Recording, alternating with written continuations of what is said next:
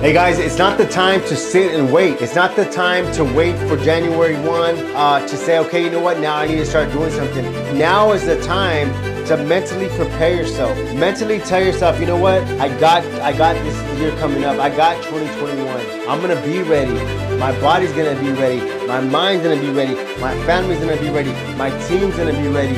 Let them know that you're not gonna sit on the sidelines anymore. Let them know that you're not gonna settle for average.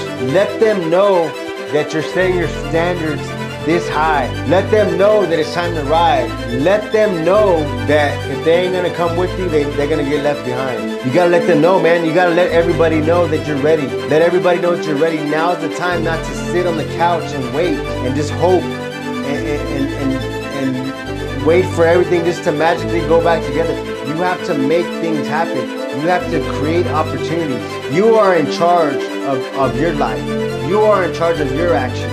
Focus on the things you can control. Don't worry about everybody else talking. Don't worry about everybody else's fear. Focus on what you can control. Go out and take action. You know what? Take massive action. You can do it. If you're in the game, if you're ready, if you're gonna commit, because I'm gonna challenge you. If you're ready, give me a thumbs up. Let me know you're in the game. Let me know you're ready.